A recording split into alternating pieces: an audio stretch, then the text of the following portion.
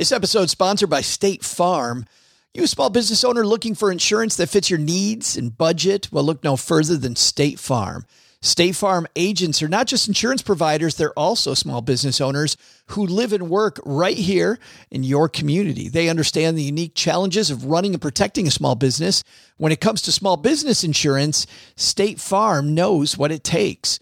Create a plan that fits your needs and your budget. State Farm agents are ready to help you choose personalized policies that truly understand your business. Insure your small business with a fellow small business owner. Talk to a State Farm agent today and get started on personalized small business insurance that fits your needs. Like a good neighbor, State Farm is there. Talk to your local agent today. When you need mealtime inspiration, it's worth shopping Kroger, where you'll find over 30,000 mouth-watering choices that excite your inner foodie. And no matter what tasty choice you make, you'll enjoy our everyday low prices, plus extra ways to save, like digital coupons worth over $600 each week. You can also save up to $1 off per gallon at the pump with fuel points. More savings and more inspiring flavors make shopping Kroger worth it every time. Kroger, fresh for everyone. Fuel restrictions apply.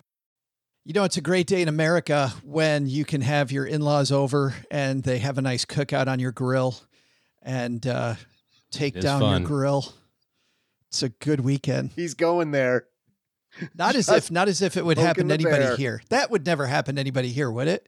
It's only a grill. And your in-laws see if they can't explode your whole backyard. It's just a grill. That's what I was told. I said, please don't let anybody use my grill. It's just a grill. Tell us right now, OG, how you feel about certain family members. How are you feeling? Well, as they just left, the running joke in my family is as they drive out of the driveway, we wave, I go inside, the wife comes in a second later, and all she hears playing in the background is dun dun dun dun dun dun dun dun dun dun dun dun. She's like, stop it. It's not nice. And the kids are laughing. The boys are like, you do that every time Grandma leaves. I feel like your in-laws, when they leave, they should have done the slow walk like action heroes, and there's a big explosion in the background. Oh. And just do that studly slow walk down your driveway. Meanwhile, your house is exploding in the background. Big fireball. Yeah. Yeah. That's what it feels like happens sometimes. Alan, Corey, do you feel that way about family members ever? It's the opposite. I have a hunch my family members feel that way about me. And that's what we've heard. So, yeah. They've written to us. Alan Corey from Stacking Deeds joins us for today's toast. You know why we can bitch about family members? Is because of the fact that the men and women in our armed forces kept us safe all weekend. So, guys, raise your glass. Men and women, whether you're driving, well, if you're driving your car, leave the glass down. But if you're, sitting at the table, listening to us, hanging out with us. What? They can drive with their knees? No, please don't. On behalf of the men and women at Navy Federal Credit Union and the men and women making this podcast, here's to family and here's to our troops. Thanks for keeping us safe. Thanks, everybody. Let's go stack some Benjamins. Uh-oh. Sounds like somebody's got a case of the Mondays.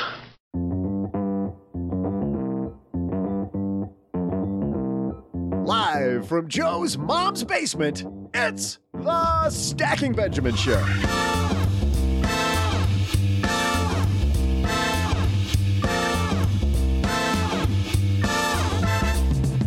I'm Joe's mom's neighbor, Doug, and get ready. We're going deep undercover, and I'm not talking about hitting the snooze button again. Today, we're going to dig in on what's holding you back in life so you can take control of your money.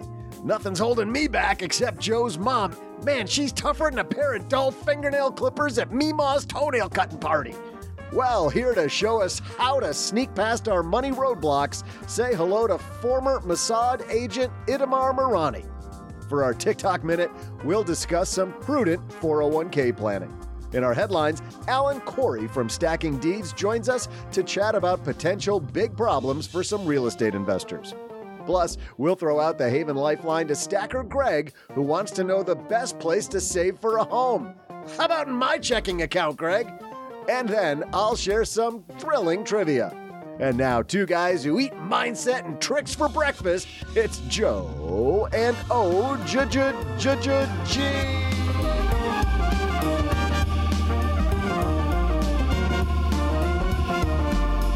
It's a great 1-2 punch, Doug. First the mindset, then the tricks. They go in, and this podcast pops out. Hey, everybody. Happy Monday to all of you. And the guy who also eats mindset for breakfast, Mr. OG across the card table from me. How are you, man? What's up? Good morning. I am super happy to be here. Doug, good morning to you, my friend. Bright and chipper this morning, Joe, unlike some people here in the basement. Well, are you talking? Don't talk about our guests that way. We've got Alan Corey from Stacking Deeds, and he seems to be in a fine mood today. I'm always in a good mood, Doug. I think, Joe maybe came in a little hot, but pre-recording. But we're in a good place now. Why are you pointing the finger at me when it's the two of you going on and on? I got no idea what's going on here. Yeah. We got a great well, watch out, because I have a better relationship with Itamar Marani than either of you guys do. And he is former special forces, former Mossad agent. People don't know Mossad. You might want to look that up. That's Israeli secret agent. We'll be able to neither confirm nor deny that he's here if it gets too rough. So you can literally say you know a guy. I might know a guy. I know a guy. There's question marks really around where you said you know him pretty well. Is he investigating you for something? No. I think we got to move on that. Do we even think this is his real name? Is this just a cover? Would you go with Itamar Marani? I used to work with a guy when I was giving speeches for American Express. His name was Tom Smith, and he would always begin his speeches with, "Hi, I'm Tom Smith. Yes, that is my real name." And begin every speech that way. I'm sure Itamar begins his speeches that way too. I'm Itamar Marani, and yes, that is my name. We got a great show today, by the way. We've got not only Itamar here with some fantastic tips about mindset. If anybody knows about mindset, it's a guy who's been special forces and a secret agent, and now counsels CEOs and heads of companies and entrepreneurs how to get more by breaking through those walls. We all put ourselves behind these walls when it comes to investing. But first, we got Mr. Corey here for a big real estate headline. But even before that, Alan, I think it's time that maybe you heard what we do at the beginning of the show. Maybe you haven't. So do you mind just pull up a chair over here and, let's have a listen. This episode is sponsored by State Farm. You a small business owner looking for insurance that fits your needs and budget? Well, look no further than State Farm.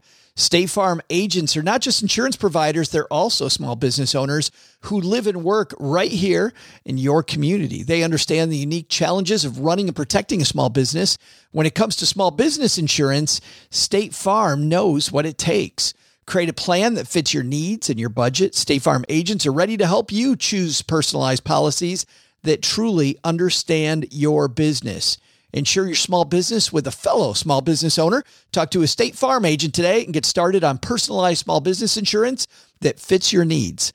Like a good neighbor, State Farm is there. Talk to your local agent today. That was amazing. Can we hear another one? Hey, Stackers, is Military Appreciation Month. You know what that means. We are recognizing all of our stackers in the audience. My good friend Doug Nordman, who some of you may know, he is a writer in personal finance. He's a guy I'd like to do a shout out to. He is such a giving member of the FIRE community, the Financial Independence Retire Early community. Nords will do anything for you. It's just, I think some of that comes from his time on a submarine, like my nephew Colin, who's on a submarine right now, and all the work that he did there. Just a super giving member of the community. And you know what? Navy Federal Credit Union wants to celebrate their members who go above and beyond, not this month, but every month. Navy Federal offers members only exclusive rates, discounts, and tools to empower their members and help them reach their goals. Here's one of their offers in honor of Military Appreciation Month. Join and get $50 when you open a credit card. Of course, you want to have your whole debt strategy planned out, don't you? Don't just go open a credit card willy-nilly, as Mom says. Here's a disclaimer. You got to join and open your membership savings account between May 1st and May 31st. So get on it, stackers. Annual percentage yield is 0.25% for membership savings account, $5 minimum balance to open.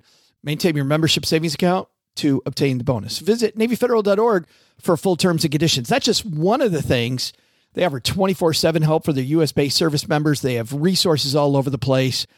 Head to NavyFederal.org for full terms, conditions, and other offers. Navy Federal is insured by NCUA, Equal Housing Lender. Oh, man, I did not need to be strapped to the seat for that, but that was very enjoyable. Yeah, we might have gone a little too far. Alan Corey's here. Itamar Marani's here. OG and Doug. So let's get playing. Hello, darlings. And now it's time for your favorite part of the show, our Stacking Benjamin's headlines. Our headline today comes to us from the Wall Street Journal. This is written by three writers, Will Parker, Conrad Putzier, and Shane Shiflett. A housing bust comes for thousands of small-time investors. Let's dig into this. The triumvirate of Wall Street Journal writes, few investors rode the pandemic-era housing boom as high as Jay Gajavelli. Fewer still have fallen as far. Before Gajavelli found his real estate career, the 61-year-old immigrant from India was just another information technology worker putting in 60-hour weeks for a middling job in Dallas. Last year, Gajavelli's company owned more than $500 million worth of Sunbelt apartment buildings with more than 7,000 units. It was one of Houston's biggest landlords. Well, over the past 4 years, Gajavelli built his real estate empire using funds from dozens of small investors who wanted a chance to earn a landlord's riches without any of the work. He pitched double your money returns in ebullient can-do talks at investor conferences and on YouTube videos. Let's talk about what's going on. We talk about dozens of investors putting money in these things. This is what I think, Alan, is called a syndicate or syndication. Can you talk about how this works for a moment? Yeah, sure. It's someone basically raising funds from passive investors to go invest it in real estate. And this is honestly the majority of commercial deals, which are 5 units or more, residentially speaking, like in this case, where you're talking 10s, 20s, he's got 500 million. Most people don't have that money to do this all by themselves. So they identify the deal and then they go identify investors to invest in that deal. And they basically are, fundraising is the syndication aspect of it. A lot of people, OG, think of this then as a mutual fund, right? My money goes in with a bunch of other investors, so I'm diversifying the risk over a lot of people. But that analogy might not be correct here. I think the biggest difference is that there's not as much, financial oversight or regulatory oversight for that type of investing. I mean, just listening to some things like, quote, double your money, right? Like there's no way in the real investing world that you could stand on a stage and tell people that you're going to double their money and not have the SEC come knocking on your door going, ahem, a word, please, sir, because that's just not anything that you can do. But in that kind of private, dare I say, back alley way of raising money, you can say and do whatever you want to do without a lot of oversight. And unfortunately, just like there's, plenty of people who do it the right way, there's going to be some unfortunate kind of bad actors along the way. I'll jump in. There's no diversity at all, diversification, because you're putting all your money into one project. Yeah. Yeah. Great point. Yeah. These went into one apartment building, right? He was selling one apartment building as a separate syndication. Yeah. Is my understanding. One apartment complex. Yeah. Gajavelli described buying buildings with plans to upgrade units, raise rents, and sell for a profit after as little as 3 years. That all sounds great. The idea that everybody needs a place to live was the bedrock of Gajavelli's pitch. The Wall Street Journal says, God's not making any more land. I haven't heard that story before. No, listen better. I never worry about the economy now, Gajavelli told investors in a webinar presentation last year. Even if the economy goes down, still I make money. Well, here's the thing. In a rising interest rate environment, we find that some of the commercial loans apparently that he had that were at variable rates. And Alan, if your mortgages are at a variable rate, his whole pitch is wrong. He's got to worry about the economy because his monthly number he's got to beat gets higher. Over and over again, the downfall of real estate investing is that variable rate. That was the financial crash and more. So unfortunately, that is how a lot of commercial deals, you have no option but variable rate, because the sales pitch, the business plan, the financial modeling is, let's buy this property on a short-term, 1 year, 2 year ARM, adjustable rate mortgage. Let's renovate the building. And then once it's stabilized, we do more of a fixed or a longer term. And that is just how this business works. But that is the risk. That's the risk there. And it comes back to, if you're investing in something, all the money that you invest should be earmarked that you may lose it. It's not a sure thing. No investment is a sure thing. Did this guy do anything right? I mean, he's not only is he in one asset class, he's in one apartment complex. Did it even have like a workout room and a pool? Doug, he's actually in several different apartment buildings. Tons of apartment complexes. Yeah, but each complex, my understanding, Alan, is each complex is a different syndicate, right?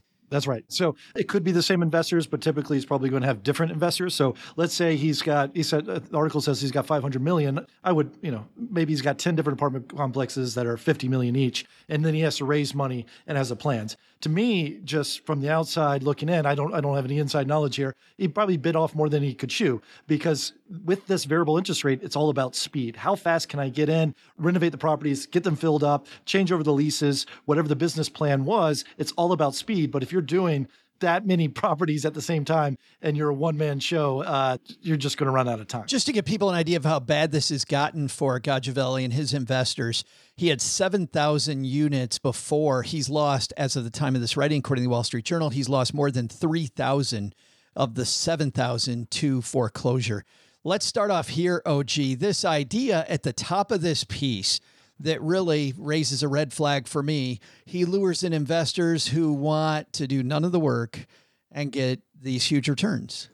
Well, with any sort of, whether it's syndication deal or capital raise deal, I was pitched a couple of weeks ago about a project in Kentucky that revolved around bourbon. They're like, that dude seems to be a connoisseur, as it were. But all of these private equity deals, whether it's real estate syndication or it's a bourbon manufacturing operation or, an ice cream shop in northern Michigan, they all revolve around assumptions, and they all revolve around somebody's projection that this is how the plan's going to go. This is how we're going to do it. I need to get all this capital to make it happen because, like Alan said, few people have $500 million lying around to go buy up a whole bunch of apartment buildings. And so all of that is predicated on all of these things happening exactly the way that we project. And if that happens, then here's what's going to happen with your money. But the interesting thing on the front end of that for all of those deals is that generally the person who finds the deal gets a little bit of money up front, right? There was an article in the Wall Street Journal a couple of days ago about the special purpose acquisition companies. Remember those from a year ago, the SPACs? And all the people who started the SPACs pulled out $22 billion of profit. Meanwhile, the people who own the SPACs still don't have any profit because all of those, went kind of belly up. And so like those and like this deal and like other deals, the people who identify it get paid up front. And so when you're looking at a deal, you're looking at something that's like, hey, I've raised $500 million and the finder's fee is 5% or 2%. I'm doing pretty good just by getting a whole bunch of people in a room to write checks for 50 grand. That's a pretty good use of my time for, if I'm the money raise guy. And Alan, like you said, you bite off a little bit more than you can chew. And all of a sudden you go, well, that didn't work. Sorry about that, guys. Anyway, we got a new deal coming. If anybody's interested, my bad. That one's on me. That one's on me, coach. I like this idea, OG, of challenging the assumptions, right? They all come with assumptions. They have to come with assumptions. This is a forward vet. So what are the assumptions, and question those? But Alan, specifically with these real estate syndications, what are some other questions I should be asking before I invest in a syndication? The best way I've heard it explained is that when you're investing, you're betting on the horse, but you're also betting on the jockey. So the horse is the deal itself. Like, do you think that these apartments can rent for what they say they will once they renovate? And yeah, you're not the expert, but maybe you can do a quick Zillow search and seeing what apartments are renting for. That's betting on the horse, like the actual deal. And then you're betting on the jockey, and that's the person who's running the deal. So the man in this article who raised the money, who's making the decisions, who's hiring the contractors, who's getting the financing, that's the jockey, the guy running the deal. So you're also making a bet on them. So you have to kind of combine the two and understand what you're investing in. It is meant to be passive. All these private equity deals, like OG was saying, it's purposeful to be passive. And that's why it exists. And there's a business for it. Just like if I was going to be an angel investor in a tech startup, I'm passive. I don't make any decisions, but I like the idea. I like the team that's in place. I like their vision. That's me betting on the horse and the jockey. This is the exact same thing. So if you do want to diversify in this, I would bet on different horses and different jockeys. And it seems like a lot of these people who lost a lot of money, they put all their money on the same jockey over and over again. And then when that jockey didn't work out, well, all the horses didn't work out. Well, think about, Alan, this particular jockey. This guy, it says right in the piece just a couple of years ago, he's just a mid-level IT guy, and he goes out and buys 7,000. He has no track record. I mean, this particular jockey's got nothing except for a ton of buildings he's built over the span of just the last couple of years.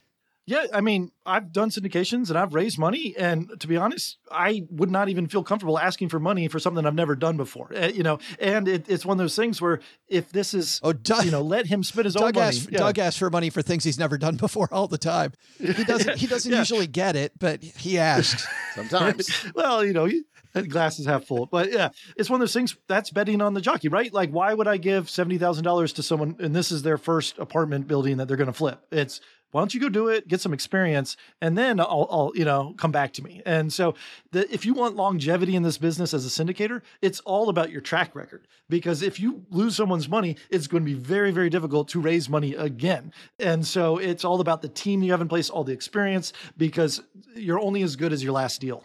Why do I feel like this is all one big lead up to a intervention and you guys telling me you're not giving me the money that I was wanting to invest? Maybe that's at the end, right after we finish the recording. OG? Yeah, I was just going to say the only problem with that is that there's no ongoing record keeping.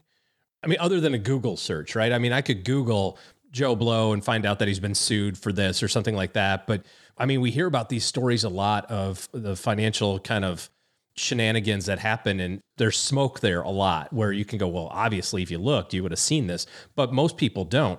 And even if you do, a really successful salesperson can kind of overcome a lot of those things. Like, well, yeah, that was during the rising market, that sort of thing.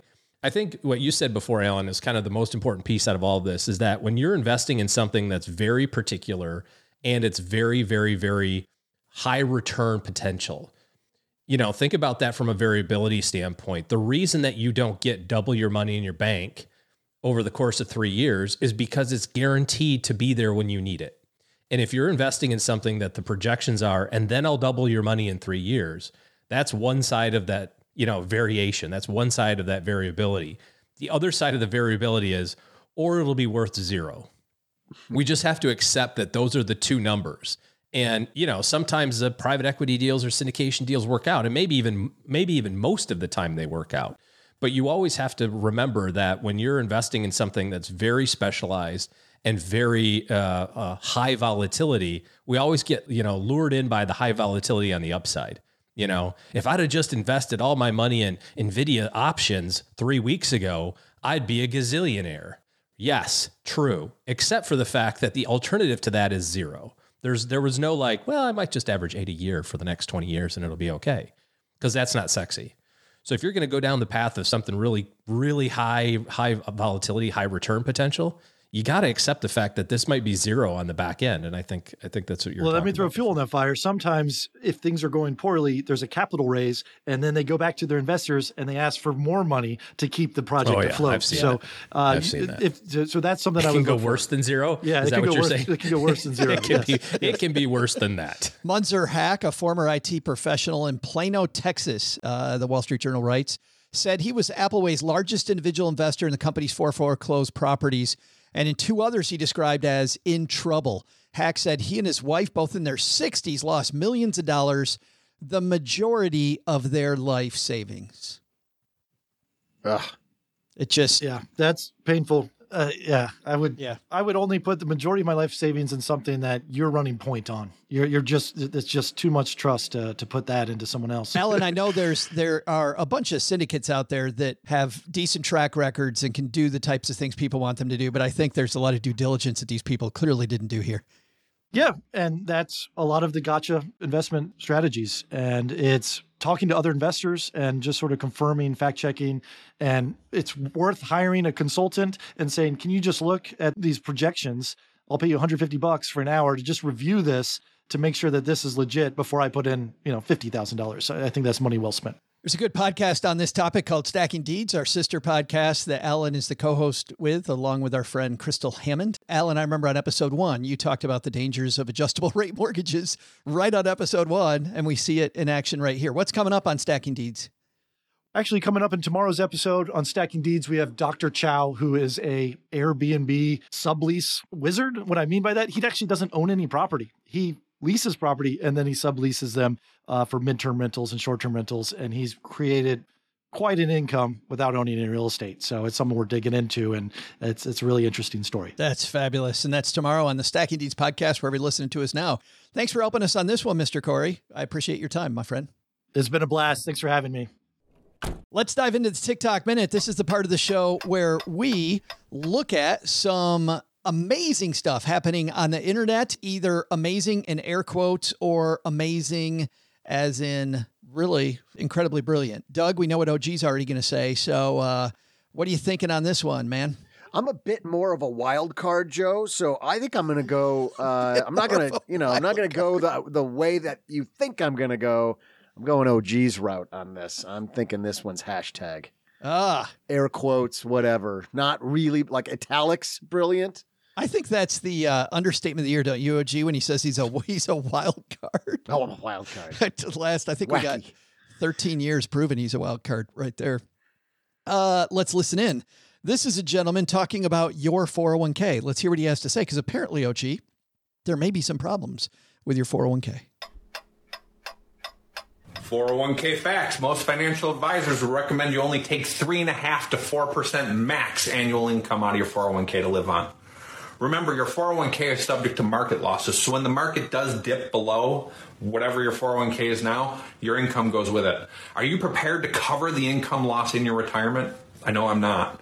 The great news, there's a better way. So what if you could take 6% annual income, be protected from market losses while only participating in market gains? Not only are you protected from market losses, but you can take 6% a year and still grow your principal balance. That's crazy. Who wouldn't want more money in retirement with a guarantee of not losing money due to market corrections? So listen, if you're like me, want and need as much money in your retirement as you can get, click the Learn More button to get started. More money, less. I'm not going to click the Learn More button. Let's learn more button by clicking the OG button. What's going on here, man? First of all, is it true that experts say that we should only take 4% out of our 401k?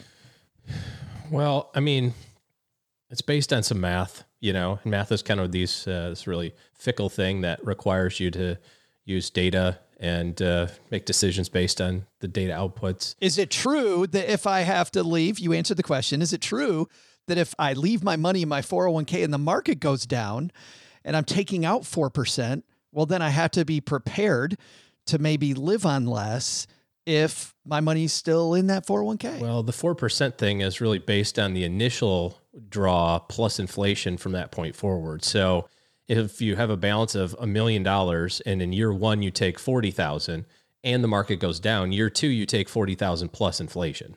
So that's how it was originally designed. So that's false. That would be false.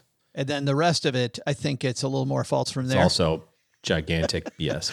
I mean, basically what he's talking about is what he's talking about here is an index annuity that has a guaranteed withdrawal benefit rider attached to it, which, hey, it provides income. He's not wrong about that. And it provides income based on the high watermark. So you put in $1 million, you're going to get 60,000 out. But the return is capped, generally speaking, and also capped on the downside. So you're not going to get the negatives, but you're not going to get all of the positives either.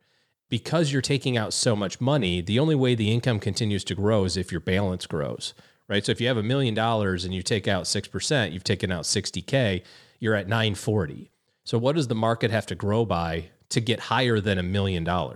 It's more than 6%, right? It's got to grow at a rate greater than that to get, because whatever. Anyway, and then they cap it. So if the market goes up 30%, they go, yeah, cool. You don't get 30, you get 10.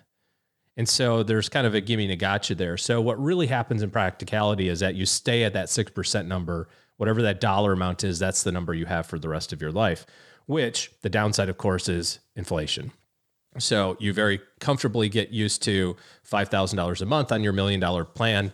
And in 25 years from now, when that $5,000 a month is worth half as what it is today, just based on trendline inflation, then you're just in as much of a world of hurt. And then what happens in reality is that people take extra money out.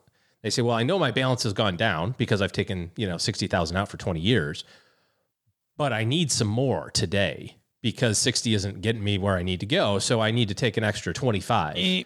Can't do it. And then my 60 becomes 55 the next year because I've made adjustments. So again, back to this, The only thing that you can do in retirement to outpace inflation is own things that outpace inflation. There is no other alternative to that. There's no secret sauce. There's no silver bullet. There's no magic carpet ride. It's only you can own the things that outpace inflation. The only things that outpace inflation are the earnings of the biggest companies in the world. Period, full stop. So if you want to outpace inflation, you have to own those things that do that, because in 25 years from now, you need to have your income continue to rise. And this and, you know, other things that suggest that you have to be conservative at retirement, all that other sort of nonsense. Make it so that you don't have a rising income, which would be detrimental. It's so frustrating to hear him say words like participate in the up with none of the down. You get to participate. Not even. You don't get it. Oh, you're participating. Yes.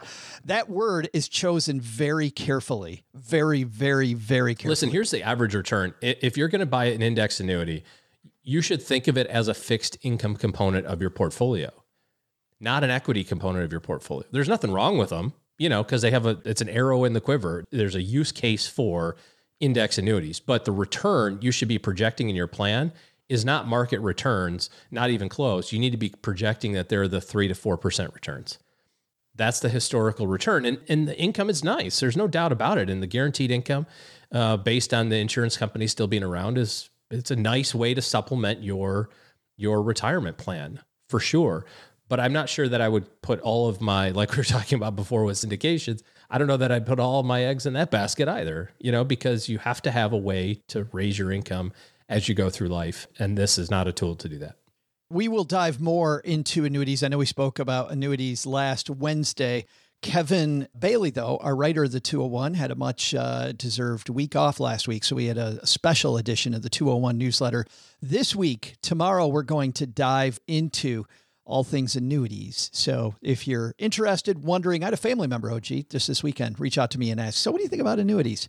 And I said, yeah, we just had Rick Edelman on and here's his credentials. And he said, yeah, it hasn't changed. We all hoped it would have changed the last 10 years ago. For sure, maybe, perhaps no. Probably, sadly, not. And she had, by the way, been fed the half-truths, not the reasons why, as you stated, they might be useful, all the reasons that are just garbage to put these in your portfolio. Oh, it's all based on fear and panic. And if you look at the data, the amount of money that's gone into fixed index annuities in the last year is a record amount. Skyrocket. And all of the ads on TV are pitching this, hey, are you ticked off that your account went down 22% last year?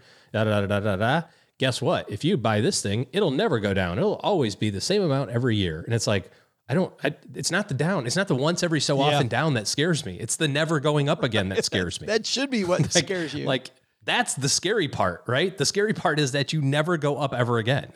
I mean, despite what Doug says, he's got the pills for that. There's no pills for this. My relative used the word that they use, being these salespeople, these high commission salespeople use, OG, gambling.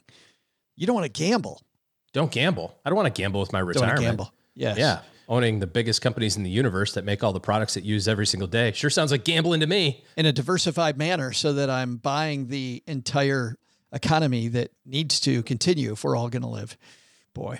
Hey, coming up next, I'm super happy that we have this former spy and ex-Israeli special forces. He was the youngest federal agent and air marshal in Israel's history. He's a Brazilian. Yes, he was. A Brazilian. He's a Brazilianaire. He's a Brazilianaire. Easy for me to say. I had that procedure done once. He's a Brazilian jiu-jitsu black belt, ranked top 10 in the world at the amateur level, managed multinational SEAL teams and 9-figure assets. He is a mindset coach now to founders, CEOs, and, well, people like a lot of our stackers. He is a mindset accelerator. We're going to glean from him as much as we can and maybe hear a couple stories about what it's like to stack your Benjamins being a spy. Pretty amazing. Itamar Marani is next, but Doug, what do you got to get us there, man? You've got a mission of your own? Oh, I am getting ready to set off on a mission. Hey there, stackers. I'm Joe's mom's neighbor, Doug, and I am setting off on a covert operation of my own. I'm sick of Joe's mom being the self-appointed cookie gatekeeper, so I'm sneaking into the kitchen to nab her super secret recipe. No more wielding those cookie powers over me, devil baker lady. Here's the setup. I just requested that we spend quality time together, laughing and baking, lulling her into a false sense of security, and then I can grab the file, snap a quick photo using my secret lapel pin camera, and share in the goodness. So far, so good. She's on board and already asking me to wash, peel, and cut some carrots. Speaking of devilishly handsome secret agents doing work, like this guy, James Bond films made spy life look good. Since 1962, there have been 26 007 movies with 7 different actors, but only one movie that brought in the huge Benjamins by making more than $1 billion worldwide. So that's today's trivia question. Which James Bond movie is the highest grossing of all time? I'll be back right after I pretend like I'm asking Joe's mom if I can lick the spoon when we're done. It's so on brand, me calling dibs early. She'll never suspect a thing. And now a word from our sponsors at Betterment. Do you want your money to dream big? Do you want your money to be a total self-starter? Are you annoyed that your money doesn't work hard enough? Well, don't worry. Betterment is here to help.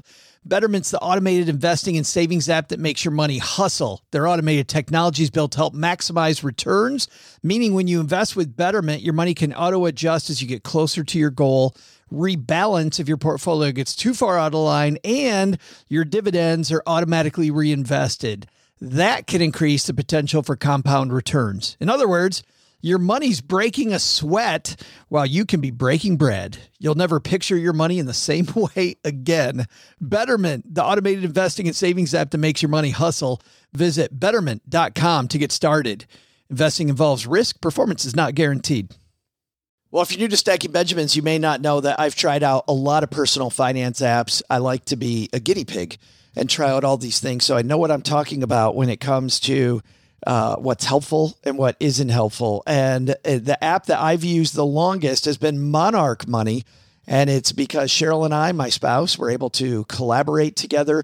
We can work on our goals together, and our budget and our goals are right next to each other on the app. It is clearly the next generation of personal finance apps. So what is it? Monarch is the top-rated all-in-one personal finance app. It gives you a comprehensive view of all your accounts, investments, transactions, and more. You create custom budgets, track progress toward financial goals, and collaborate with your partner. And now, because you're a stacker, you'll get an extended 30-day free trial when you go to monarchmoney.com/Benjamins. I love the fact that we get to collaborate. I love the fact that it's customizable. And I also love that it's this ad-free privacy you can trust. They never sell your data to third parties or show you ads. After trying out Monarch myself, I totally get why it's the top-rated personal finance app. And right now, because you're a stacker, you're going to get an extended 30-day free trial to try it out like I try out many different apps.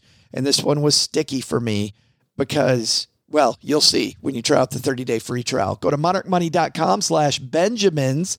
That's monarchmoney.com/Benjamins for your extended 30-day free trial.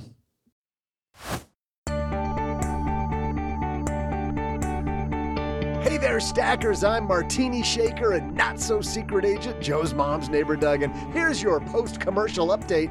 I finished the carrots during the break, and she doesn't suspect a thing. I told her she looks great in her new Harley-themed apron, and she told me we could spend more quality time with me cleaning up the celery. And more proof that she has no clue, she said that when I'm finished with that, get this, I can clean the cupboard right next to the recipe. I may have a new career waiting for me, people. Maybe I'll chat about breaking into the secret agent biz with Itamar when Joe's finished.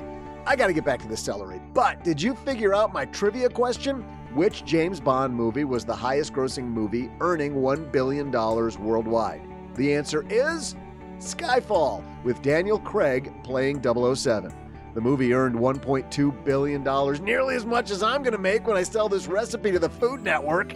And now, here to help us get past roadblocks and what's holding us back in life, former secret agent Itamar Marani.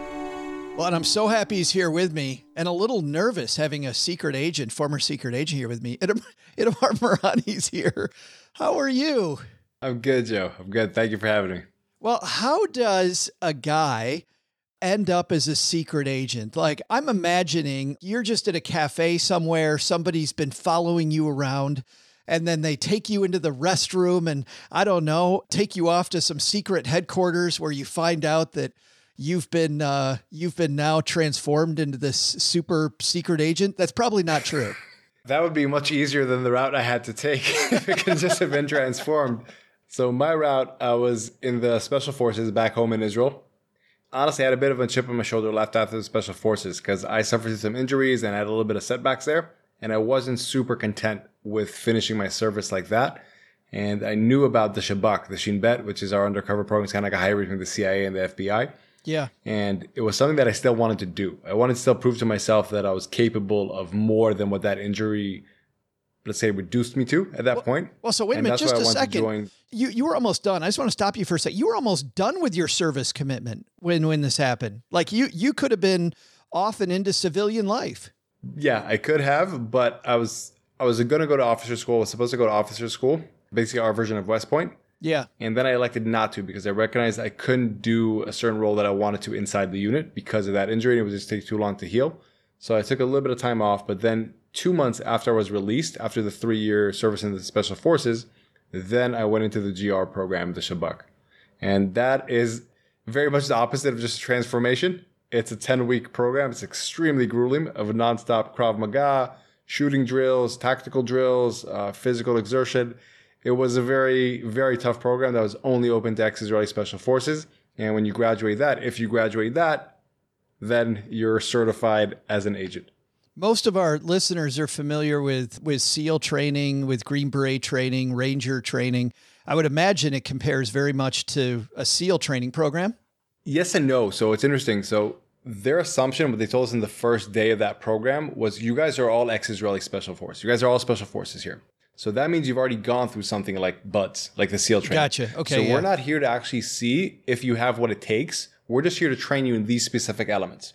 Now, if you can't match the requirements for these elements of combat, stealth, whatever it may be, then you're not a fit here. But we're not actually going to test your character because your character has already been vetted through the units you've all been in. So it's a bit different. Gotcha. It's a little bit, I would imagine, more intense and more cerebral. In fact, you say that what you learned there when you and I were writing back and forth before this, that they don't focus on motivation. Like our average stacker, Itamar, they focus on trying to be motivated. They get up and try to get themselves motivated. You say that the Special Forces program does not focus on motivation at all. Yeah. So what was interesting to me, so I had a big situation when I was working at the agency, when I was working undercover in Mumbai, India. To make a long story short, someone who I thought was a friend that was in the local Gold's Gym there, so just an acquaintance, turned out to be an Al-Qaeda operative who was trying to kidnap me. Wow. That left me with some PTSD. And that got me in touch with the head of psychology of the Mossad to work together around that. And what was very fascinating to me about how he started to work with me about getting me back to, let's call it peak performance, it wasn't about motivating me or figuring out a way how to break through certain things or overpower them. He was just saying, instead of you trying to exert more effort, let's reduce the internal friction that you have around this. Because if we can reduce that down, then you don't actually have to be motivated to take action. It creates a much more sustainable system. And it was such a fascinating thing because I definitely did not expect that was going to talk about. He's like, let's just talk about what fears you have here, what the beliefs you have of how the world works that are causing you to feel like you have to get really motivated in order to take a simple action. Because if you can remove that friction, you won't actually need to get that motivated. And therefore, you can just take it on a consistent basis. And it's not going to feel as difficult. And to me, that was fascinating. It seems like you're working on a much deeper level. And I mean, motivation is one thing, but removing the friction is working on a deeper level.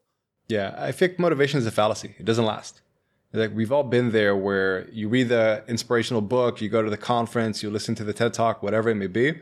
And that motivation, it might last a day, a week, even a month. But eventually it fades, and then you go back into the old habits that don't serve you. So if instead of trying to hack at this action equation of the level of motivation I have minus the level of friction, I can actually take action. If you just hack at the actual resistance and get down to near zero, even if you're not very motivated, you can still take a lot of action, a lot of positive action. And I think that's the key. It's like the best analogy I've heard is instead of trying to press harder on the gas pedal, what if you put the handbrake down and put effort on doing that? Yeah. You know, you now run a consulting agency working with CEOs, high-powered people on eliminating some of that friction. What's the friction you see the most? Do you tend to see the same friction over and over and over? It's a great question. I think the friction I see the most is a sense of internal frustration of why can't I do the thing that I know logically I should be doing? And it's a blind spot that they're having some kind of emotional reaction. They have a logical blueprint, of what they're supposed to be doing, but for some reason they're not doing it. And when I point out, oh, you also have emotions, you're a human being, and we need to be aware of them first, and then we need to challenge some of them to see if they're valid emotions to have here, or are they not, that's when a lot of breakthroughs happen. So the way I like to say it is, to most of these guys, these guys and gals, they have a certain goal, they have a certain blueprint, they think about it all the time, they dream about it, they write it down, they plan it out, they think they really want it, but they're actually more connected to something else. So they think they want this thing, but subconsciously they're more connected to something else. And that's what usually wins out. And 9 times out of 10, that thing is usually a fear. It's not a fear of spiders or heights, but it's a fear of having a certain feeling they want to avoid. And that's what I key in on. Because once you can figure that out and resolve it, they really go to the next level. I would imagine with a lot of these people, especially people that are in the limelight a lot, it's a fear of looking stupid, a fear of leading an organization down this path that might be bad. Yeah. The way I've seen it, there's 3 main core fears that affect everybody in various levels, but one of them usually sticks out. Happy to share with you. Yeah, but please one of them do. is absolutely along those lines. Cool. So the first core fear is a fear of uncertainty or powerlessness. Now, what's important to recognize about all these core fears is that we developed them about 100,000 years ago. They're in our primal part of our brain, the amygdala, and they served us amazingly well to help us survive. You're saying it about now that we can try to... They don't help us actually go. You're telling us right now that we can try to talk ourselves out of these fears. We could try to talk ourselves around them, but they're so much older than us that there's no way in hell we're going to do that. I don't think that's true. Oh, good. I think if they stay there on a subconscious level, they will blindside you and they will win out. However, if you can flush them out and get them to a conscious level, then you can be aware of it. Think of it as like a football analogy. If you see somebody running down the field and they get completely blindsided, they're going to get knocked down. But if they're anticipating the hit, they can put in a shoulder, they can stiff arm, whatever they may do, then they can win. Carl Jung said it really well. He said that until you make the unconscious conscious, it will direct your life and you'll call it fate. And for me, what you're saying, the biggest impact is helping making these things to a conscious level. Because all of a sudden, you're not a victim that's getting blindsided by their emotions without understanding what's going on. You can actually say, okay, this is happening to me. This is the fear that I'm feeling. And this is why I feel compelled to take an action that doesn't serve me. But should I? And all of a sudden, when you get into that position of power, it's a whole different ballgame. That's powerful. And so I'm sorry, and I completely derailed you. You've got 3 of them that are our core fears. Cool. So fear number 1 is a fear of uncertainty and powerlessness. This is, I feel terrified to feel out of control, that I'm not capable of controlling everything. This, a lot of people end up micromanaging and being the bottleneck. And if you've ever been called the control freak, that's probably why. Now, the reality is that's perfectly valid to want to take control and ownership over your success. But when it comes to an illogical point, where you're just bottlenecking everything and you're micromanaging things that don't need to be micromanaging, then you're not doing something that actually serves you. You're just feeding that emotional fear. So that's fear number 1. Fear number 2 is a fear of worthlessness. This is, who am I to? Or I'm not good enough. Or I need to have this or that before. I need to have a certain accolade, a certain achievement, a certain sense to validate me. This is a lot of times a fear of failure. Or a fear of success even. Like, am I worthy of that success? I'm sure you see this a lot of money. Yeah. People are like, do I deserve to have that much money? Is that okay? Sometimes it's perfectionism or imposter syndrome, or people putting glass ceilings on themselves. Yeah. And it's just, a lot of times this comes from someone's childhood or an early failure. Like, this is something this is the core fear for me that hits the most, because I had that one failure that I talked about in the special forces earlier. Yeah. And for me, that's still something that I got to recognize. If I'm not conscious of it, it could derail me. That's fear number 2. And fear number 3, and this is the fear that whenever I talk to big groups, nobody wants to admit they have, but they all do. We all do. Right. It's that fear of abandonment. Oh. It's that, what happens if he or she or they leave me? Or I can't do this because of what they might say. Like how you're saying, this fear of what will people think if I derail the company? And the weird thing with this fear of abandonment is that most often than not, people don't actually have a specific person in mind. They're not saying, oh, what will Joe think about me if I do this action? It's this ominous they, this fear of the tribe, that if we get abandoned in the savannas, we're probably going to be left for dead. So we abandon the things that we know we should be doing so that other people won't abandon us.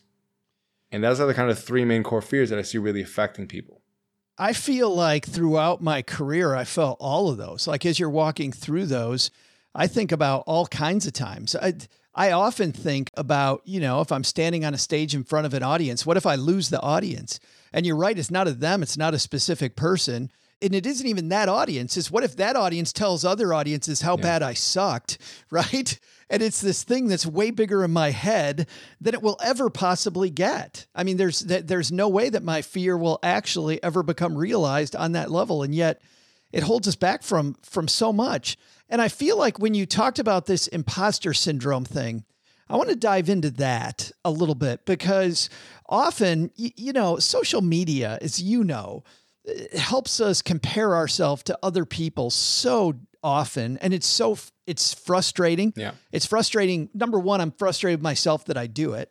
Number two, it's frustrating that we have the ability to supposedly see into other people. And we all know it's a lie, right? I mean, deep down, people are only showing you their best foot forward. They're not going to show you their deepest, darkest times. But I look at people and I think he or she is achieving way more than I am. They're getting all these things that I really want. And I feel like my skill set's better. Like I look at the fact that I'm 55 years old. I've done all these things in my career. And yet I look at some 25-year-old with 2 million followers on TikTok and I go, damn it. I could totally do that. I feel like we have these barriers holding ourselves back. How did the special forces train you? And now you train other people to kind of push through these barriers we make for ourselves so we can get this peak achievement out? It's a great question. Truthfully, the special forces did not train me in this way. And the special forces, you don't need to really train in this way because the threat is so obvious in front of you. If someone's shooting at you, you're going to shoot back. The agency, it's a bit of a different life because there's a lot of lulls. You're just basically undercover in a different country for a prolonged amount of time. So it's a very different thing. There you have to be much more aware of your mindset because it's not just a quick action and you're back to base or whatever it may be. The way I would answer your question as far as how to actually overcome these things, these fears that I feel imposter syndrome. Let me ask you this. Is it a fear or is it a frustration? What's going on there when you see the person that has 2 million followers? Oh, I think it's a frustration with myself. And it's not that I want 2 million followers either.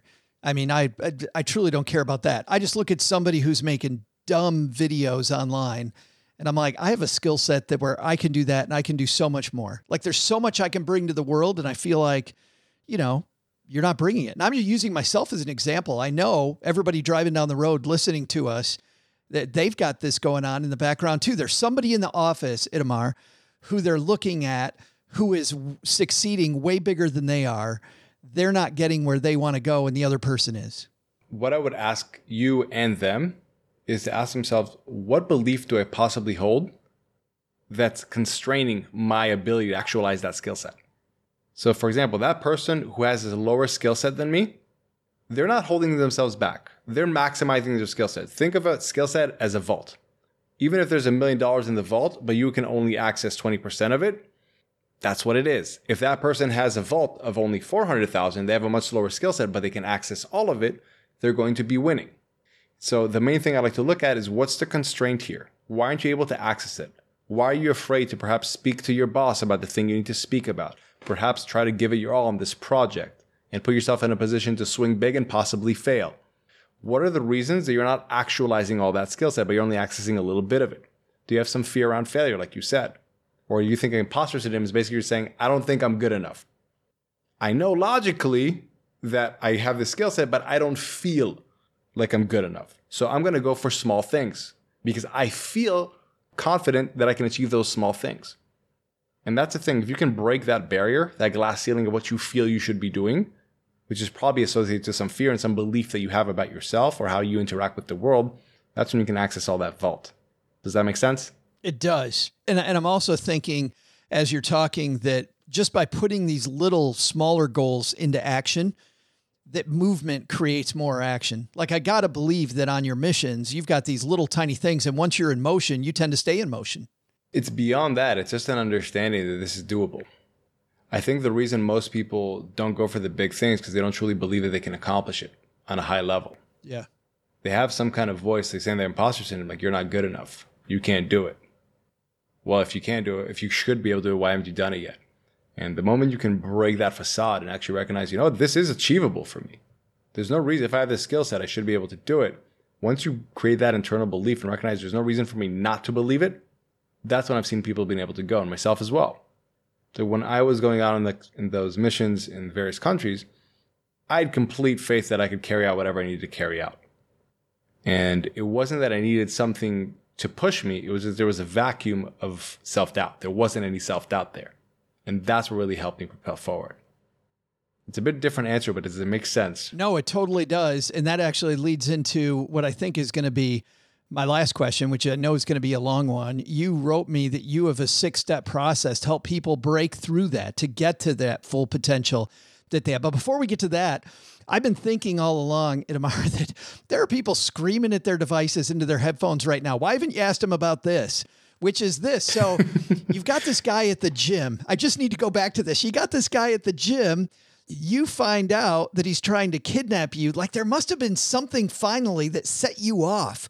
Like, what was the little clue that you got? What was the thing that made you go, oh my God, this isn't what I thought it was?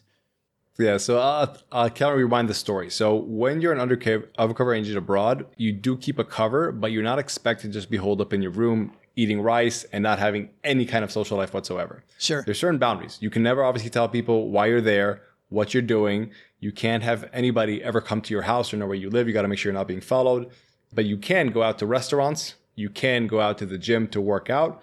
And you can make very, let's call it shallow social acquaintances. Yeah. But you got to make sure that you never have a pattern they can follow. So this person, I met him at the Gold's Gym, and I would be hitting the heavy bags. And he was also hitting the heavy bags, kickboxing. And eventually we'd meet up and spar sometimes. And we swap phone numbers. And I would always dictate when we would meet up and how it would happen. He would sometimes offer me, hey, why don't I give you a ride back to your place? Or do you want to come with me and my friends to eat? And I would always say no. I'd always make sure I wasn't being followed. I would take my own path. So what happened, this was in 2010. It was the FIFA Soccer World Cup. And it was during the semifinals, during halftime, he gave me a call. And he said, hey, Itamar, is there any chance that me and my friend could come watch the game at your place? Our TV just broke. We're really desperate to see the second half. I said, no. I mean, that's a weird question, but the cultural differences in Mumbai were like that, where people would allow themselves to interject in a more free manner. I said, no. You can watch the game. There's a sports bar next to the Golds. Why don't you go over there? Enjoy. Maybe I'll call you next week. We can meet up and spar. He says, oh, okay. He calls me again after a couple minutes and he says, Itamar, they're not showing the game at the sports bar at the Elbow Room. Can we please watch the game at your place? We're really desperate to see it. And I said, no. It was weird, but I said, no, I'll see you next week. Hope you guys figure it out. He's like, oh, Itamar, please. We're really, really desperate to see the game. We're right beneath your house anyway. And I was like, how do you know where I live? Right. There it is. Because there was absolutely no way where you should have known where I lived. And as soon as I said that, like, I remember the hairs in the back of my neck standing up, and my flatmate, who was also an agent, figured out that something was up. In a moment, I looked at the phone and I said to it, so, okay, here's the deal. You know who I am, and now I know who you are. The call is yours. Basically, like, you blew your cover, you understood who I am, and you blew your cover by doing that. So basically, we got our equipment on. Within a couple of days, I was out of the country. You told the guy on the call. Local Mossad attaché. Wait a minute, hold on. You told the guy on the call. You said, I know who you are. Yeah. You know who I am. This is obvious now. And I know who you are as well. Because the reason was that I want to create a deterrent. So he didn't think I was a vulnerable target anymore. Because what he was trying to do was trying to catch me off guard. Yeah. It was hung up. Oh, that was okay. It was hung up. I called my superior as well. And we got some police involved, and that was kind of it. Within a couple of days, I was out of the country. And our Mossad attaché confirmed with the IBI, which is the local Indian FBI, that it was indeed an Al-Qaeda cell. They had picked up the trace of my predecessor in Mumbai. He was also a big white guy, for lack of better terms, in the middle of Mumbai, and he didn't keep his cover and identity as sealed as he should. So when they saw me replacing him, they just figured out, okay, this is the next guy that's in this role, and that's what it was. Wow. I had to hear the end of that story, but now, thank you so much. What's the 6-step process we use to push through this self-doubt?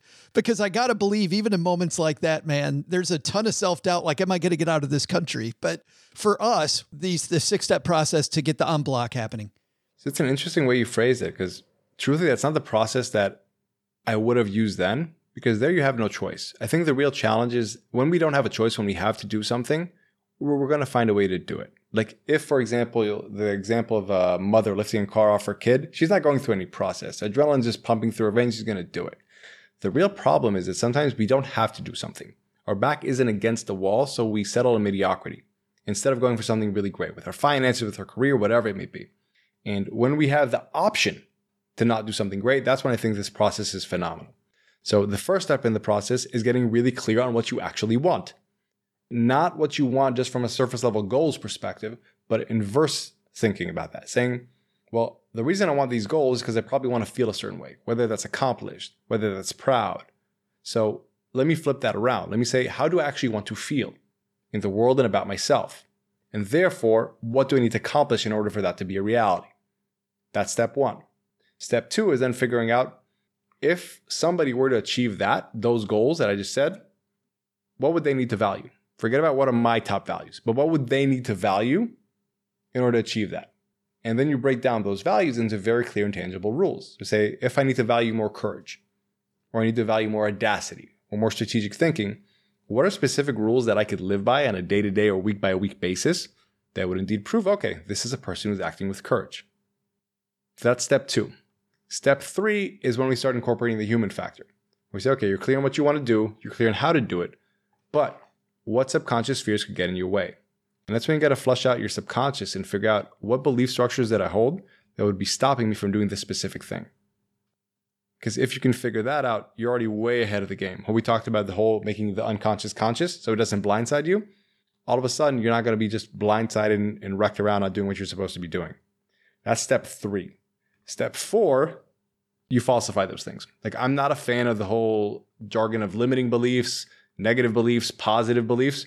There's just false beliefs and truths.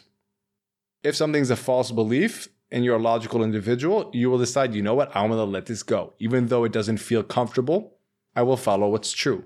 For example, my process, the one that I had to go through, I had a belief that anybody who's not Israeli, what I developed subconsciously without recognizing that anybody who's not Israeli is going to try to harm me. Because that was something that I experienced with that Al-Qaeda attempt. Now, for me, I had to recognize, this is a story I'm telling myself in my head. This is a belief that I hold. Yeah. And I have to recognize that that's not true. It's not that anybody who's not Israeli is going to harm me. It was still challenging for me to start making new friends and new acquaintances with people that are outside of the country afterwards. But I did that because I knew I can't just fall into these old patterns. I can't be victim to that. I have the power of choice now. I falsified it and that gave me that. That's step four. Step five is saying, okay, what do I need to remove from my life in a very honest perspective? I'm a big fan of looking at this from a place of humility. I am not Superman. I can't take everybody and anybody on my back, especially if they don't want to go up the mountain. So if we're not heading in the same direction, some people need to be left. Like it's not a fit. Me trying to go in a certain way and trying to force them to go with me, no one's happy. I think for a lot of people, that's the difficult one. Like removing this stuff. I mean, there's two things. There's some tough conversations here. But number two, there's this warm blanket feeling you get at night, when the air's cold and it just, and you got these friendships that are much more, you've had them for so long that getting rid of it is a difficult, but I mean, we may logically know we need it, but man, can this one be tough? Yeah, I think it's extremely tough when you're not clear on what you want for yourself. People ask me sometimes, how do I have a hard conversation with someone? And I say the first thing is you have to have a hard conversation with yourself. And the key to doing that is to be actually clear on what you really want. Because once you're really clear on what you want, you can say, is this a fit or not? Not is this a bad person, good person, but is this a fit for what I want? While those things may be comforting, again, it depends what you value. If you value comfort or if you value growth and you value your own personal stuff, it's different. And that's for everyone to decide. The last thing, step 6, is just evolution. What usually happens is that after you figure out what you really want, you figure out a roadmap to get there, and you flush out and then falsify the internal blockers that would stop you from achieving that. Yeah. And you remove a lot of the weight from relationships that don't serve you. All of a sudden you think differently. You're a lot more free and you set a new target. And it's not this loop that ends, but it's this upward spiral. And that's the way I've seen it go, which is really amazing to see. People just keep evolving. And now they have a toolkit to keep evolving. That's fantastic. And I love this evolution, that it doesn't end. It's this continual evolutionary process into greatness we didn't know was inside of us. I know, Itamar, that you and your consultancy, you have a cool program called The Arena. Can we talk about The Arena for just a second? I like the name of that. I feel like is it named after like the man in the arena, the Theodore Roosevelt? Correct. Yeah, Correct. Fantastic. Because I love that analogy. But tell us about the arena and how people can maybe get more coaching from you if they want to go to the next level. Happy to. So the arena, it follows that 6-step process. Like I said, it's a 6-week program. It's very intense. It's workshops at the beginning of the week with me and Q&As at the end of the week with me, where every week we follow one of the pillars. So we get really clear on what you want, figure out the roadmap, and then remove anything that's getting in your way from accomplishing that. It's small groups, so everybody gets personal attention. It's a premium program. It's got a premium price. And as far as I know, it's pretty much the only program in the industry that has a 100% money back guarantee. I think we help winners win, and we only let people into the program who we think we can win. It's something that I love doing, and I'm very grateful I get to do these days. And you can find out how to apply at itamarmarani.com/apply. But please let us know that you came from the Stacking Benjamins podcast. And that'd be awesome if you did, everybody. Let Itamar and his team know that we sent you, his mom said, we sent you. And that we're not Al-Qaeda agents either. We can say that. That would be appreciated if you mentioned that. Yeah. Man, I hope not. Yes. And by the way, if you are on your commute today or you're walking the dog, whatever, we've got you covered. We'll have a link to Itamar Marani's site and how to apply on our show notes page at stackingbenjamins.com. Itamar, thank you so much for all of your insights. This has been incredibly enlightening. I think we helped a lot of people today. I appreciate it. I appreciate having me on, Joe. Thank you very much. This is Matt from Gainesville, Georgia. And when I'm not delivering all this consumerism in a big brown package parcel, I'm stacking Benjamins. Man, how about that kidnapping story? Unreal. People wonder how come I have a bag on my head sometimes.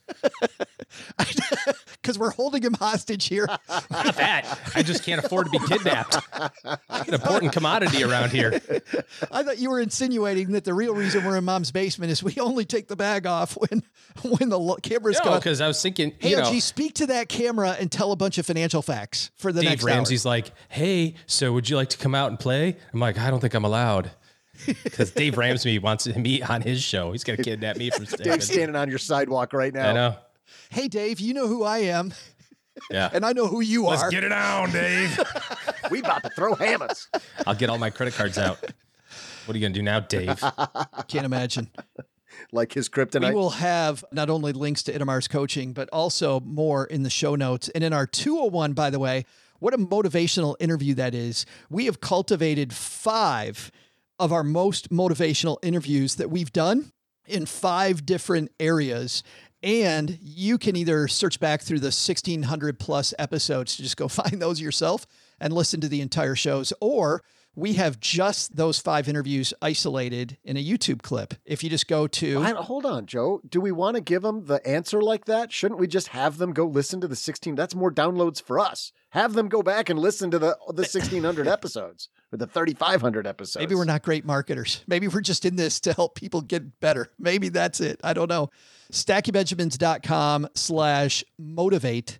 That's StackyBenjamins.com/motivate. Not only, by the way, will we share these 5 with you, you'll also have a chance to sign up for our 201 newsletter there if you already don't get it, because motivation's not just one time. It is an ongoing thing. You got to keep yourself going, OG, as Itamar said so eloquently. Hey, let's throw out the Haven Lifeline and tackle some of life's most important questions. Our friends at Haven Life Insurance Agency, OG, they put what you value first. Golf season. Golf, and extra golf. That's kind of my focus for the month of June. I get that handicap down. You like golfing in that 140-degree dry Texas grass where your ball rolls like 90 yards, even on a duffed 9-iron. Yeah. That's what you like. That's good. I don't hit duff 9-irons, but I can imagine what it'd be like if I did. Uh-huh. It's your loved ones and your time, which is even better on a golf course. That's why they made buying quality term life insurance actually simple. You go to StackyBenjamins.com/HavenLife now for a free quote. At Haven Life, their application is simple. It's online. You get an instant coverage decision. Prices are affordable, and they're issued by their parent company, Mass Mutual, more than 140-year-old insurer. Greg wrote us an email, said that he's a little camera shy. So unfortunately, Greg, we can't send you some Stacky Benjamin swag because you didn't call in. But here is Greg's question. So my question's in regard to how I should be saving for a house in the future. My current housing, including utilities, provided by my employer. I currently pay myself, quote, rent into a simple savings account, but I'd like to see this money work for me. Suggestions on where I should be putting it. Hope to hear back. Thanks, Greg. Greg, of course, we got your back. And where should he be putting that house money? It's in a savings account now. Maybe a syndication, hands it to this guy. Sounds like Greg's a Mossad agent. Real estate syndication deal would be one place. You'll double your money in 3 years, or not, or not, one of the two. I think it all just boils down to, when do you want the money? If you don't have a determined time frame, I need to buy a house in this period of time, then I would totally have it be invested. But if you're looking at a time horizon and you say, well, my employer pays for my housing, but I need to get one on my own, and I think I'm going to need a house in 3 years, or I want to buy a house in 3 years, then anything under 5 years has to be pretty safe and secure. The downside is that every time you look at the stock market, you're going to be like, gosh darn it, I should have invested this thing, and it would gone up. Except for the fact that if you would invest the money, then it's going to go down, because that's how Murphy's Law works. So general rule. Anything under 5 years, safe and secure. Everything above 5 years, invested in the great companies in the United States and the world, and just let it go and see what happens. The odds are in your favor on that longer time horizon for sure. Two things I think, OG, that he looks at versus a simple savings account. There are money market accounts like Navy Federal has. As an example, if he is in the military, I know using a money market can give him a higher interest rate, and he still keeps some insurance on that money. More. Yep. Yeah. And it's not going to be a ton, but I think it's a better place. And the second thing is, and man, we've been able to say this, OG, for a long time, but if he knows specifically when he needs it, a CD might be worth looking at again now. Yeah. Absolutely. Yeah. If you've got all of those things would be fine, right? Savings, money market, CD, treasury bonds, something that's going to have a known outcome over a relatively short period of time. So I like all of those things. I want to stay away from, stock ownership if you need the money in the next 3 to 5 years. Thanks for that question, Greg. If you call us, though, next time, Greg, stackingbenjamins.com/voicemail, we will send you a Greatest Money Show on Earth, Haven Life, Stacking Benjamins t-shirt with our circus theme to embrace the fact that we've got quite a variety show going on here with all kinds of high wire acts like Doug is trying to apparently do here with since we're budgeted to give away a t-shirt every week and Greg didn't leave a voicemail, that t-shirt has to go somewhere. I think that's the rule. I think the rule is we don't send one that week. We budget for like 45 out of 52 because there's always a Greg who needs help that we just can't get to. Scratcher. Hey, I know that this is a valuable time for all of you. So thank you for choosing to spend it with us. Thank you for people that have left us a review. I haven't said this in a little while, and this is not why we'd like people to give us a review. We like reviews mostly because people wonder what the show's actually really about. And if you do, and you send it to me, we will send you out one of these many books that I get from all the different authors. Itamar, not an author, so he doesn't, man, if that guy had a book, that'd be an amazing book. But I get these to review and to prep, and I just don't have room for them all. So some of these authors have fantastic work. Don't leave us a review because you want a book, but certainly if you do, send me an email, joe@stackingbenjamins.com. Tell me what the review was, and I'll be happy to put your name in the hat. And lately, by the way, I've been giving everybody a book because we've just had so many great authors on. So send those to me, and thank you for people's patience for the times when I've been traveling around the country, because sometimes it's taken me a few weeks, he said to Julie in Vermont specifically. So thanks to Julie for hanging out and waiting, but we made it worth her while. Coming up on our community calendar this week, tonight, I've got an Instagram Live with Carl Brower from IC Cars. Every time I talk to Carl Brower, he's got something interesting, a new stat about what's going on in the car market. And in this one, he's going to be revealing their research on high mileage cars, which brands of cars tend to last the longest. So if you're in the used car market, you may want to focus on brands where the cars are likely to still be around 200,000, 250,000 miles and beyond. That's at 5 p.m. Eastern, 2 p.m. Pacific on Instagram this evening. Much more. If you want more, stackingbenjamins.com/welcome for all the different places to hang out with us. All right. If you're not here to hang out, you're not here for used car outlook. You're here because you're frustrated that you're not making decisions as well as you know you can with your money.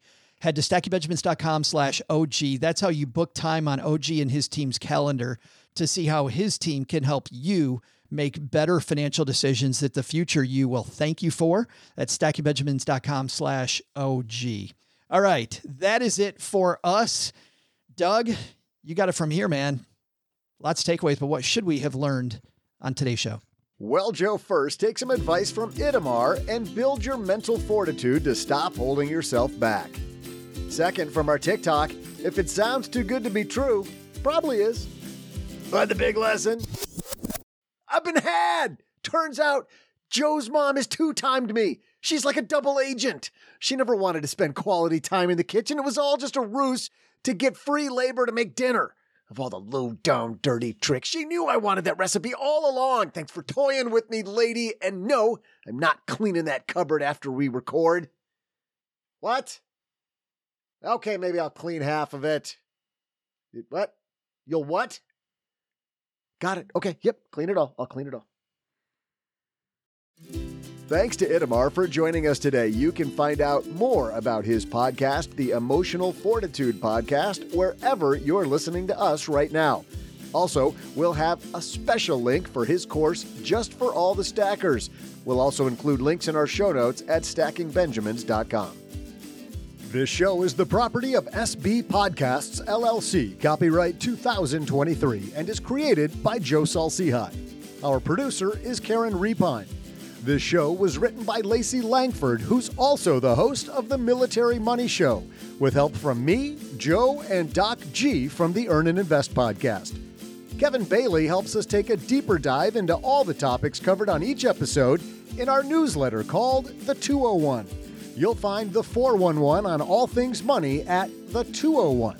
Just visit stackingbenjamins.com/201. Tina Eichenberg makes the video version of this show. Once we bottle up all this goodness, we ship it to our engineer, the amazing Steve Stewart. Steve helps the rest of our team sound nearly as good as I do right now. Want to chat with friends about the show later? Mom's friend Gertrude and Kate Yunkin are our social media coordinators, and Gertrude is the room mother in our Facebook group called The Basement. So, say hello when you see us posting online. To join all the basement fun with other stackers, type stackingbenjamins.com/basement. Not only should you not take advice from these nerds, don't take advice from people you don't know. This show is for entertainment purposes only. Before making any financial decisions, speak with a real financial advisor. I'm Joe's mom's neighbor, Doug, and we'll see you next time back here at the Stacking Benjamin Show.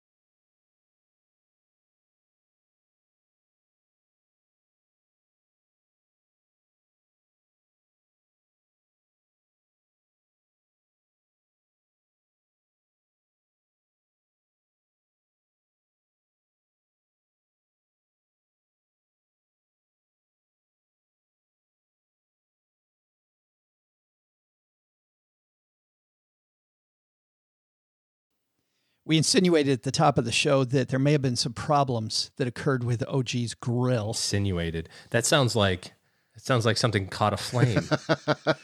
Did something catch a flame? Did your grill catch on fire?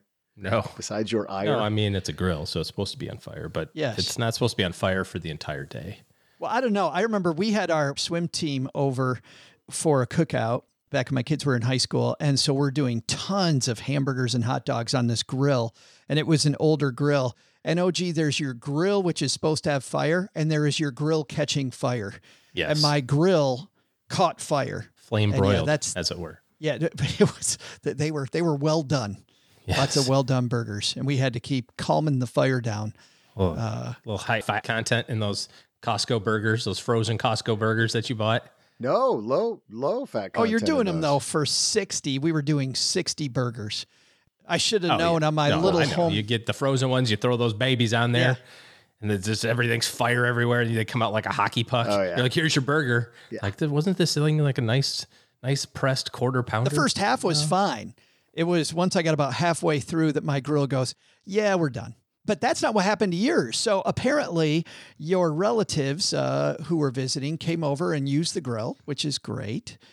How did the grill incident happen? We were out of town for a day. We were gone for 18 hours. We boogied out of town. But the relatives stayed behind. Yeah, I do have children, so we didn't invite them.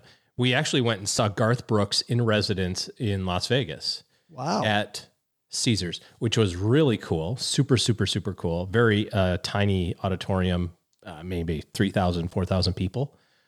And he started about 8 o'clock and finished about 11. Holy No breaks, moly. no halftime. Holy cow. Just really awesome storyteller. And he oozed gratefulness for having had a career as successful as his was. And this is going to sound silly. I didn't recognize a lot of his stuff when he was talking about it, but then he would sing and you go, oh, I know that song. I've heard that, whatever. Cause he's been around a long time. So yeah, we went to Vegas for a day and came back the next day and we're, hanging out by the pool. It's 1,000,000 degrees. And my wife's like, I've been smelling gas. You guys smell gas? And everybody says, yeah. Oh yeah. We've been smelling it. And as she says that, I kind of turn my head and I can see the grill from where I'm sitting and I can see that there's the waves. The temperature. No, I can see the temperature Satan thing is rising from the grill. I can see the temperature there is a temperature. It's not zero like it would be. And I just kind of put my head down. I was just like, this is on brand.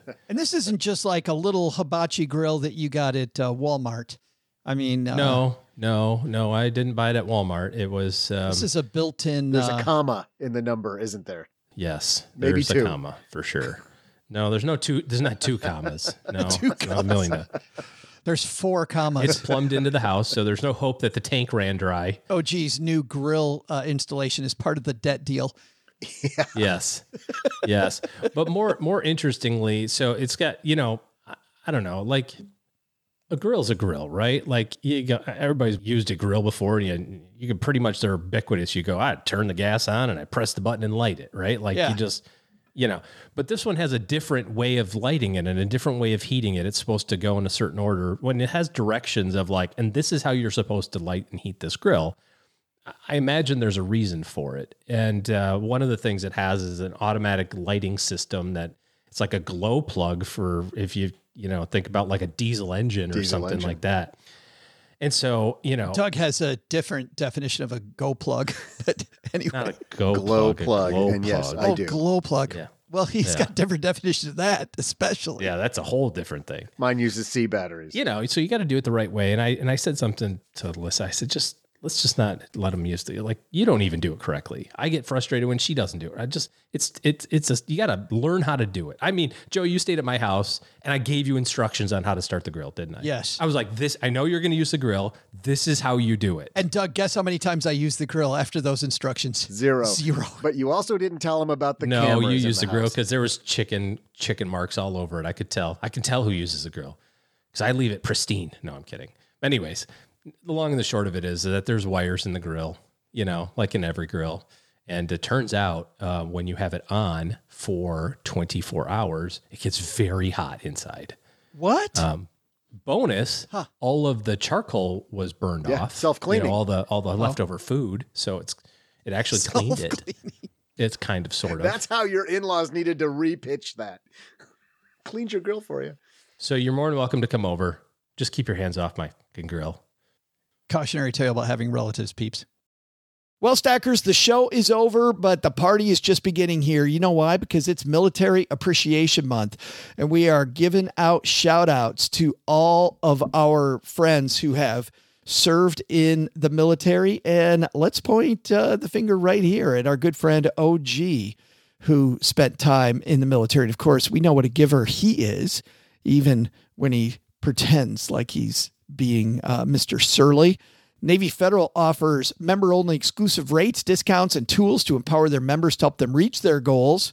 Visit NavyFederal.org/celebrate, and you'll see all their Military Appreciation Month offers and other Navy Federal offers. They've got all kinds of resources on their site, like best cities after service to help veterans transition to civilian life and best careers for military spouses to support military families. So much going on.